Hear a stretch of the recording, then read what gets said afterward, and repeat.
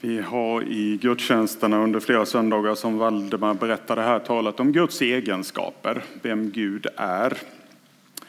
Och förra söndagen så talade ju Valdemar om Guds kärlek, Guds översvallande kärlek. Och jag tyckte det var helt fantastiskt att få höra om det. Men det var också helt fantastiskt att få komma hit och få fira gudstjänst tillsammans. Det är svårt att riktigt beskriva den känslan, tycker jag. Jag tycker det är något som har hänt med oss verkligen under den här tiden. Jag liknade vid en ökenvandring som vi har varit med om. Som Guds folk. Vi har vandrat genom öknen. Och vi har inte kunnat samlas till gudstjänst. Vi har inte haft något tabernakel med oss, utan vi har suttit framför våra datorer istället. Och vi har inte kunnat göra det som egentligen är det allra viktigaste för oss. Att få mötas till gudstjänst och också få mötas till gemenskap tillsammans då. Och därför var det verkligen en glädjens dag förra söndagen, tycker jag. Och det är verkligen roligt här idag också. Men givetvis du som är med på via YouTube, du är lika välkommen med i vår gemenskap här idag.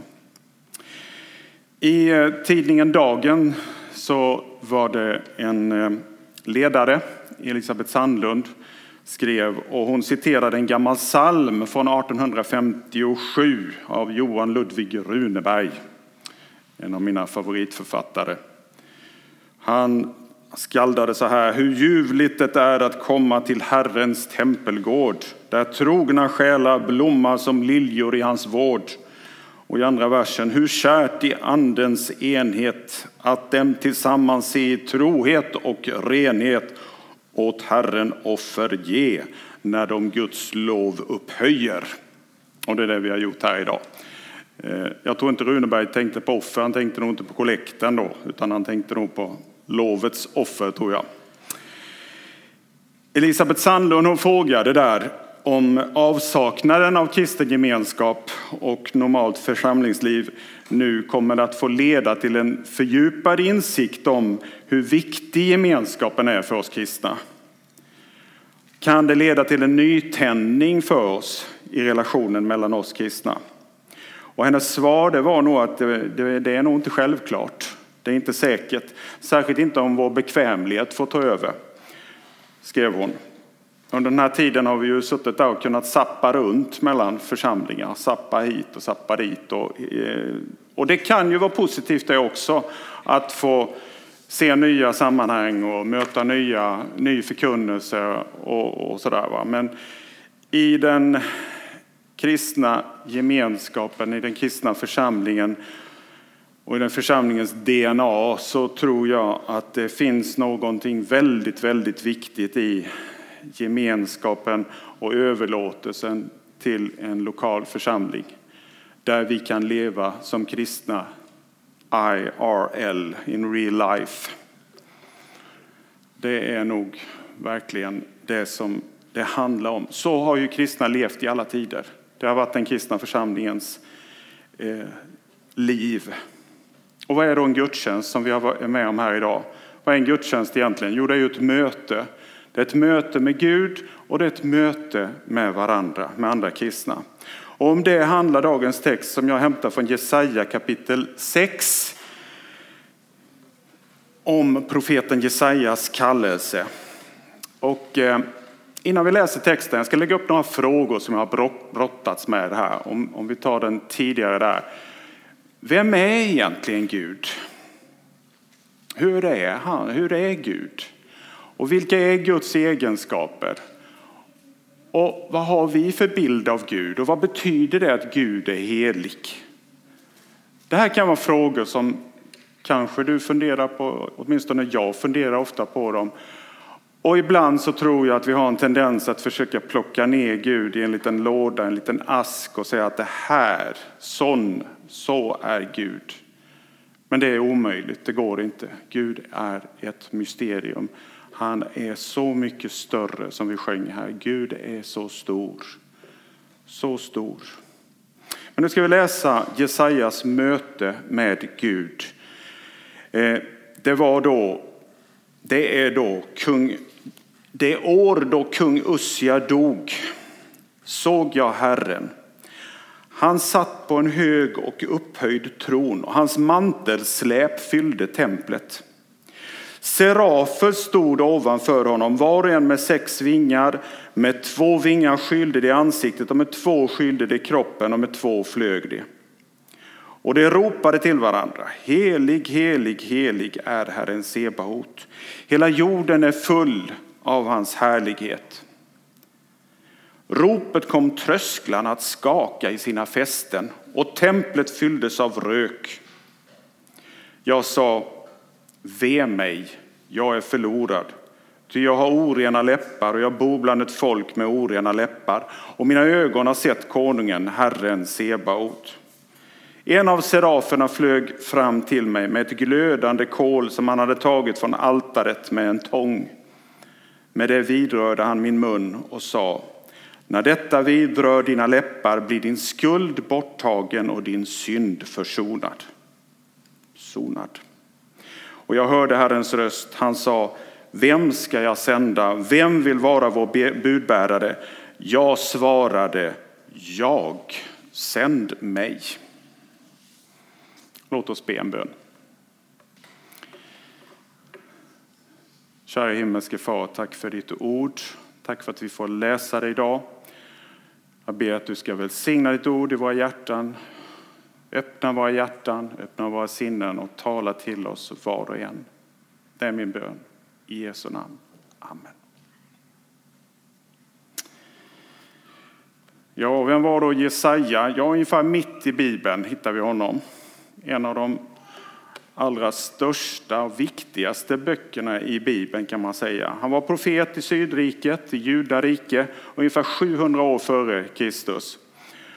Och man brukar räkna honom som den största av profeterna.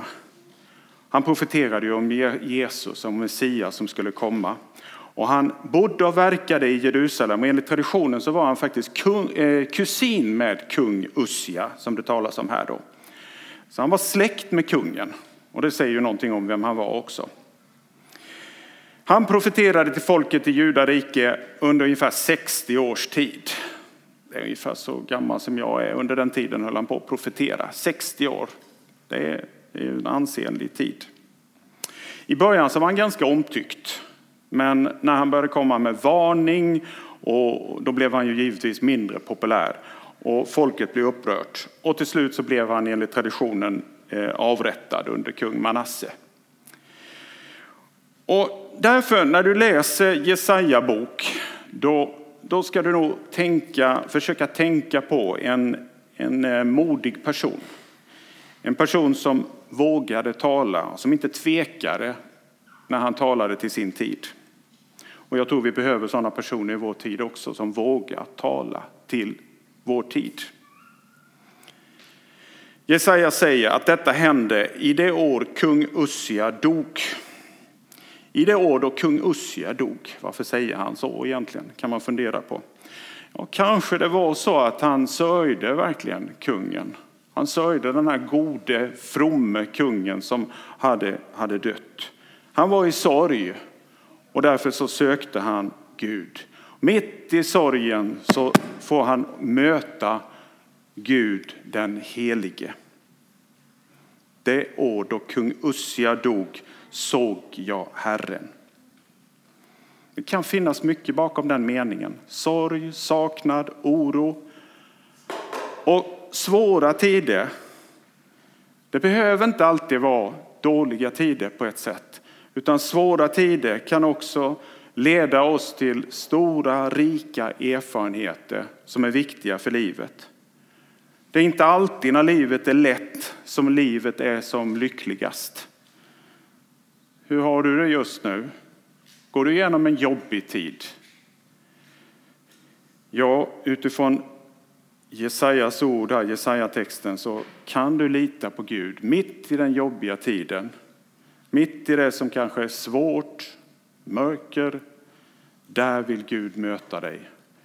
På sitt sätt, på Guds sätt. Och det är mötet med Gud här som är i centrum verkligen då. Det är kallelsen till profet. Han ska bli en profet givetvis. Det är en stark upplevelse av Gud. Men det är också ett nära möte med Gud. Det är nära. Det är ingen distans här alltså, utan det är ett nära möte.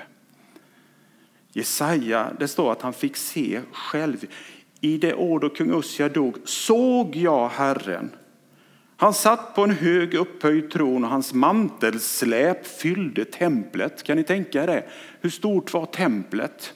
Men hans släp fyllde hela templet, står det. Nu läser jag ganska bokstavligt, men ändå. Det är en fascinerande berättelse detta. Och Bibeln säger på andra ställen att ingen kan se Gud utan att dö. Så jag tror, han menar kanske inte att han såg Gud bokstavligt, för det fick ju inte ens Mose göra. Han fick se Gud bara på ryggen. Men han fick vara med om något obeskrivligt och han försöker ändå beskriva det. Han kanske var bedrövad, men han får se Guds tron. Och det talar ju om Guds makt, om att Gud är fastheten, han är trofast, han är suverän. Och det är en härlighetens och nådens tron som Jesaja får se. Man kan tänka ibland att Gud är någon som är långt borta. Kanske man tänker att han är som en diktator, en despot som är någonstans långt borta. Och han har ett visst sätt då. Men det är inte den bilden riktigt som vi får här. Det är visserligen stor härlighet runt Gud. Det är serafer som har ett slags himmelska väsen. De finns bara i denna texten i hela Bibeln. Serafer, alltså en slags änglar som flyger runt där. De har 6 par vingar. Och de ropar. Det står inte att de sjunger. Vi skulle ju vilja att de sjöng kanske. Men de ropar. Helig, helig, helig är Herren Sebaot. Hela jorden är full av hans härlighet. Det är kraft i deras ord. Helig, helig, helig. Varför är det 3 gånger? Har du funderat på det? Varför är det 3 gånger? Jo, alltså i den judiska traditionen så när man upprepar någonting så är det ju extra viktigt, extra stort. Gud är helig, men han är 3 gånger helig. Han är helig, helig, helig. Det är en stark betoning på att Gud är helig. Och vi kanske skulle kunna säga ett helig uppe i himlen, ett helig nere på jorden, ett helig i tiden, framåt och bakåt och i nuet. Men det är i alla fall ett superlativ som vi möter här. Gud är allra heligast. Och som Valdemar läste här i texten i början av vår gudstjänst. Han är den som räddade folket från Egyptens slaveri. Och då sjöng folket. De sjöng: vem är som du, Gud? Majestätisk och helig. Värdig fruktan och lovsång. Mäktig att göra under. Den guden är det som möter Jesaja. Och jag har funderat på, vad är det här egentligen? Vad betyder det att Gud är helig? Ordet i hebreiska, jag kan inte hebreiska, men jag har läst att det är kadosh. Kadosh, kadosh, kadosh. Det låter något där, va? Kadosh, kadosh. Helig. Vad betyder det? Jo, ordet betyder att man är avskild, avgränsad. Men det betyder också att Gud är annorlunda mot oss människor. Han är inte som vi är. Och han är upphöjd, han är ren, han är full av härlighet. Men det som fascinerar mig också är att i det här ordet så finns det en rot som också kan betyda att han är klar, han tindrar, han strålar. Gud är klar, tindrande, strålande till skillnad mot det vardagsgrå och trista. Är det någon som har varit med om något vardagsgrått och trist någon gång? Det har vi nog alla, tror jag. Vi tar en novemberdag. Det regnar, disigt, mulet. Kan ni tänka den dagen idag? Nej, den har vi glömt. Och så tänker vi idag skiner solen från en nästan klarblå himmel, det vet jag inte, men ungefär en fantastisk dag. Det kan säga oss någonting lite om vad helighet innebär. Helighet har med ljus att göra. Gud är ljus och inget mörker finns i honom, har vi hört innan här i förkunnelsen. Så egentligen då, om du vill ha en illustration av vad det innebär att Gud är helig, så ska du gå ut och ställa dig i solen här och så ska du titta in i solen. Då får vi en liten bild av ungefär. Det är givetvis farligt, omöjligt och inte att rekommendera. Det ska man inte göra. Men jag har tänkt ibland på när min pappa köpte en stjärnkikare och så vände vi den mot solen och så fokuserade ju den i en liten punkt. Då var man tvungen att sätta dit en lins och sen ett solfilter och så fick vi en vacker avbildning av solen där. Då kunde man titta på solen på det viset. Men inte direkt i kikan givetvis. Det var ju alldeles livsfarligt. Gud är inte solen. Hoppas det är väldigt tydligt. Inka-indianerna i Sydamerika dyrkade ju solen som Gud. Men Gud är inte solen. Men solen som illustration kan ändå hjälpa oss att förstå någonting av vad Guds helighet innebär. Herrens härlighet. Den strålglans, den ljusglans som omger Guds majestät i hans makt och i hans upphöjdhet över jorden. Någonting kan vi ändå förstå kanske av vad det innebär. Att Gud är och Guds helighet är någonting som bedårar. Man står där och gapar. Och som du sa innan, Valdemar, det är lite wow. Men det är mycket mer än det där wow. Man blir bara stående där och beundrar. Kan du påminna dig någon gång att du har varit med om det? Inte när du har stått och tittat på solen, men du kanske har stått i ett vackert landskap och sett en fantastisk naturupplevelse. Och så står du där, wow. Nu tar jag något som inte finns i manuset här, men jag kommer ihåg när min kusin och jag fjällvandrade i Sareks nationalpark. Och vad heter det här berget? Jag tror det heter Skärfe, tror jag det heter. Där man klättrar upp för Skärfe och så kommer man upp till toppen och så ser man ut över hela Rapadalen där. Fantastisk upplevelse. Wow! Man blir bedårad av det. Och kanske du också har någon sån naturupplevelse. Där du inte bara stått och beundrat naturen utan du har också tackat Gud. Han som är skaparen. Vad fantastiskt det är. Kanske på någon topp eller någon fantastisk dalgång. Eller kanske bara när du har vandrat ute i skogen. Jag tror faktiskt att vi kan ana något av Guds helighet och härlighet genom skapelsen. Det finns ögonblick när vi bara blir stående och beundrar. Guds väsen, hans helighet avspeglas i hans verk. Ja, vad hände då med Jesaja när han får vara med om det här? Vad är det som hände? Vad skulle hända med oss som kung Carl Gustav kom in genom dörren här och promenerade fram här? Vad skulle vi göra då? Tjena Kalle! Vill du ha en kopp kaffe? Ja, vi kanske inte skulle bli så bedårade av honom, det vet jag inte. Men vi skulle ju säkert känna igen honom i alla fall. Vi skulle veta vem han var. Men Jesaja, vad säger han här när han ser Gud? Han säger så här: ropet kom trösklarna att skaka i sina fästen och templet fylldes av rök. De hade rökmaskiner på den tiden också. Rök tror jag har också en symbol här med dom att göra. Och jag sa, ve mig, jag är förlorad, ty jag har orena läppar och jag bor bland ett folk med orena läppar och mina ögon har sett konungen, Herren Sebaot. Kan du föreställa dig detta? Han darrar. Jag dör. Jo, varför? Jo, eftersom han representerar ett folk då som är på väg bort från Gud och som lever i mörker. Och i ljuset av Guds helighet så får vi se vår egen brist, vår egen synd, vårt eget mörker. Och jag tror här att orena läppar, det talar om det munnen talar av, alltså det vi säger. För det är ju ofta det som hjärtat är fyllt av också. Det munnen talar, det är det som hjärtat är fyllt av. Läpparna avslöjar ofta det som finns i vårt hjärta.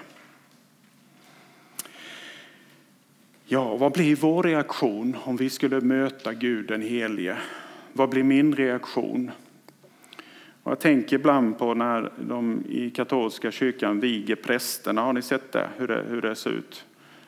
En prästvigning i katolska kyrkan. Då får prästerna lägga sig på magen med näsan i golvet. Och så ligger de där liksom bara rakt upp och ner. Det är en väldigt stark manifestation där. Hur skulle jag uppleva detta om jag fick möta Gud på det sättet som Jesaja mötte Gud? Och vad blir min reaktion? Men nu kommer de goda nyheterna här. Nu kommer de verkligt goda nyheterna. Vad är det som händer? Jo, en av de här seraferna som har 6 vingar, vad gör den? Den flög fram till mig med ett glödande kol som han hade tagit på altaret med en tång. Ni ser en sån där stor jättetång och så kommer han där, flyger med det här tången. Och så rör han vid Jesaja. Med det vidrörde han min mun och så sa han, när detta vidrör dina läppar blir din skuld borttagen och din synd sonad. Ingen distans längre, utan det är närkontakt verkligen. Gud rör vid Jesaja. Och den här serafen, alltså, behövde han en tång egentligen, kan man ju fundera på. Men det är bara jag som funderar på det. Han kunde väl bara, alltså, en seraf kan väl bara ta en sån där, tycker jag. Men han tog en tång alltså. Okej, men det är en parentes. Men det han säger som är viktigt är ju, din skuld är borta, din synd är försonad. Fantastiskt. Och där har jag gjort en liten koppling. Jag har fått lära mig att ordet för tillbedjan i Nya testamentet, det är ordet proskyneo. Jag tror det heter så. Och det betyder faktiskt att jag kommer för att kyssa. Jag kommer för att kyssa. Så intim är tillbedjan av den helige. Återigen, ingen distans. Utan jag kommer för att kyssa. Så intim är vår relation till Gud genom Kristus. Hur är din relation till Gud? Känner du att du kan komma till Gud på det sättet? Hur ser dina gudsmöten ut? De kanske inte är som för Jesaja, men du har säkert varit med om något liknande någon gång. Där du har fått möta Gud på ett fantastiskt sätt. Vad har de mötena fått betyda för dig? Fundera på det en liten stund.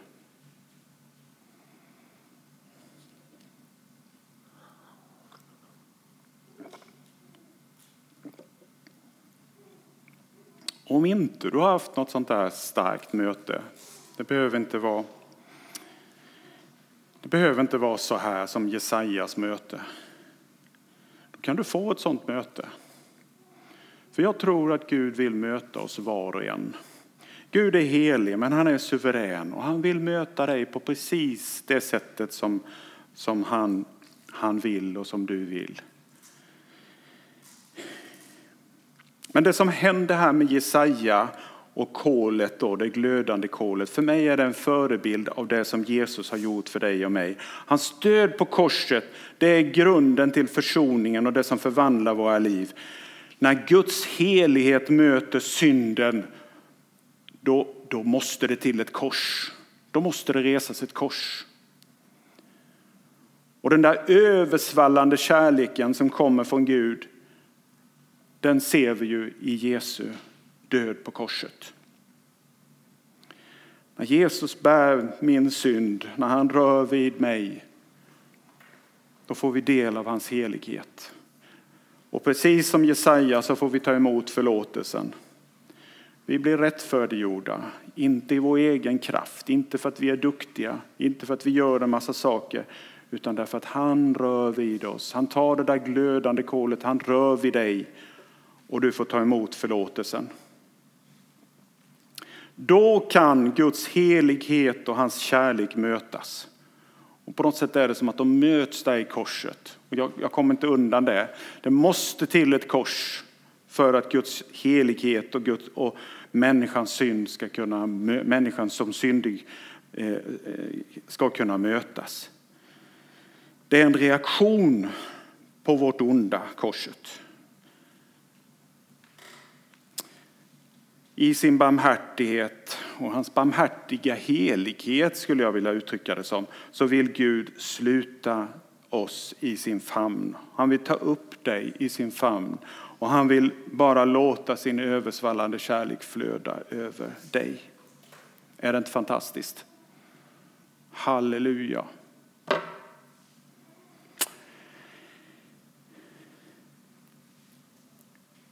Jag har tänkt ibland, om jag ska försöka förklara, vad är helighet? Man kanske ska tänka tvärtom. Alltså, ibland så kan det där man tänker tvärtom kan hjälpa oss att förstå bättre. Vad är motsatsen till helighet?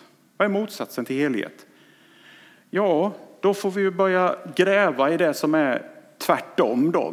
Mörker och elände, orättvisa, förtryck, högmod, utnyttjande, våld, hot, fiffel, manipulation, skvaller, baktaleri, missbruk, obarmhärtighet, kärlekslöshet, våldtäkt, hat, lögn. Ja, listan skulle kunna bli väldigt lång. Motsatsen till helighet. Det som strider mot Guds helighet och hans härlighet. Men Gud, han är god. Han är helig, men han är också kärleksfull. Och korset är det där starkaste uttrycket för den gränslösa frälsande kärleken som kommer till oss människor. Och då behöver vi inte ropa som Jesaja: ve mig, jag är förlorad. Nej, jag är inte förlorad, för Gud räddar mig. Jag har orena läppar, men han rör vid mig.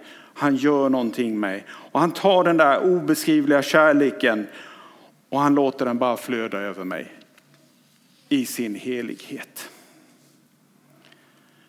Ja, det var nog ungefär det som Gud hade lagt på mitt hjärta, tror jag. Jag har en liten, jag tänkte bara avsluta nu. Och från Jesaja bok så kan du gå till den sista boken i Bibeln. I kapitel 4. Så finns det en sån här himmelsk gudstjänst. Och det finns en tron också. Och där får vi liksom blicka in lite i den här himmelska gudstjänsten. Och där finns det också såna här varelser, serafer eller vad det nu är. Det finns mycket att upptäcka. Och det står där så här att de här 4 varelserna, de hade vardera 6 vingar. Och de hade fullt med ögon utåt och inåt. Och utan vila så säger de dag och natt: helig, helig, helig är Herren Gud, allhärskaren. Han som var och som är och som kommer. Och när dessa varelser hyllar och ärar och tackar honom som sitter på tronen och som lever i evighetens evighet, då ska de 24 äldste falla ner inför honom som sitter på tronen och tillbe honom som lever i evighetens evighet och lägga sina kransar framför tronen och säga: du, vår Herre och Gud, du är värdig att ta emot härligheten och äran och makten, för du har skapat världen och genom din vilja blev den till och skapades den. En dag ska vi få stå där och lovsjunga och se Gud i hans helighet. Och vi ska kunna göra det. Vilken dag, så fantastiskt. Nu ska jag avsluta bara. Gud är här i den här gudstjänsten. Och han vill möta dig idag precis där du är. Var stilla, vänta på Gud. Vi ska sjunga någonting här nu och han vill möta dig på sitt sätt. Och du kan få svara precis som Jesaja. Jag, sa Jesaja, jag är här. Sänd mig, jag vill gå. Det är budskapet idag. Låt oss be tillsammans.